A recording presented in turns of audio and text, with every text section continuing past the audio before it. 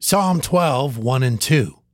Help, Lord, for the godly man ceaseth, for the faithful fail from among the children of men. They speak vanity every one with his neighbor. With flattering lips and with a double heart do they speak. We should hope that we are not at the point in our society that David was in his time, though I fear very often we are.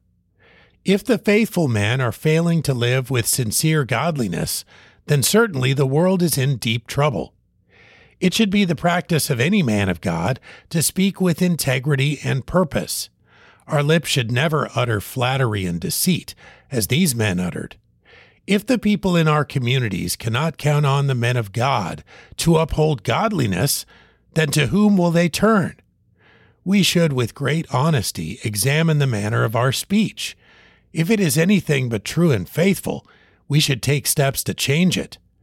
God help us to refrain from ruining our good testimony with false words, words that are vain, words from a heart that is divided. Let us look to God for a heart change, then expect a change of vocabulary. Psalm 12, 1 and 2.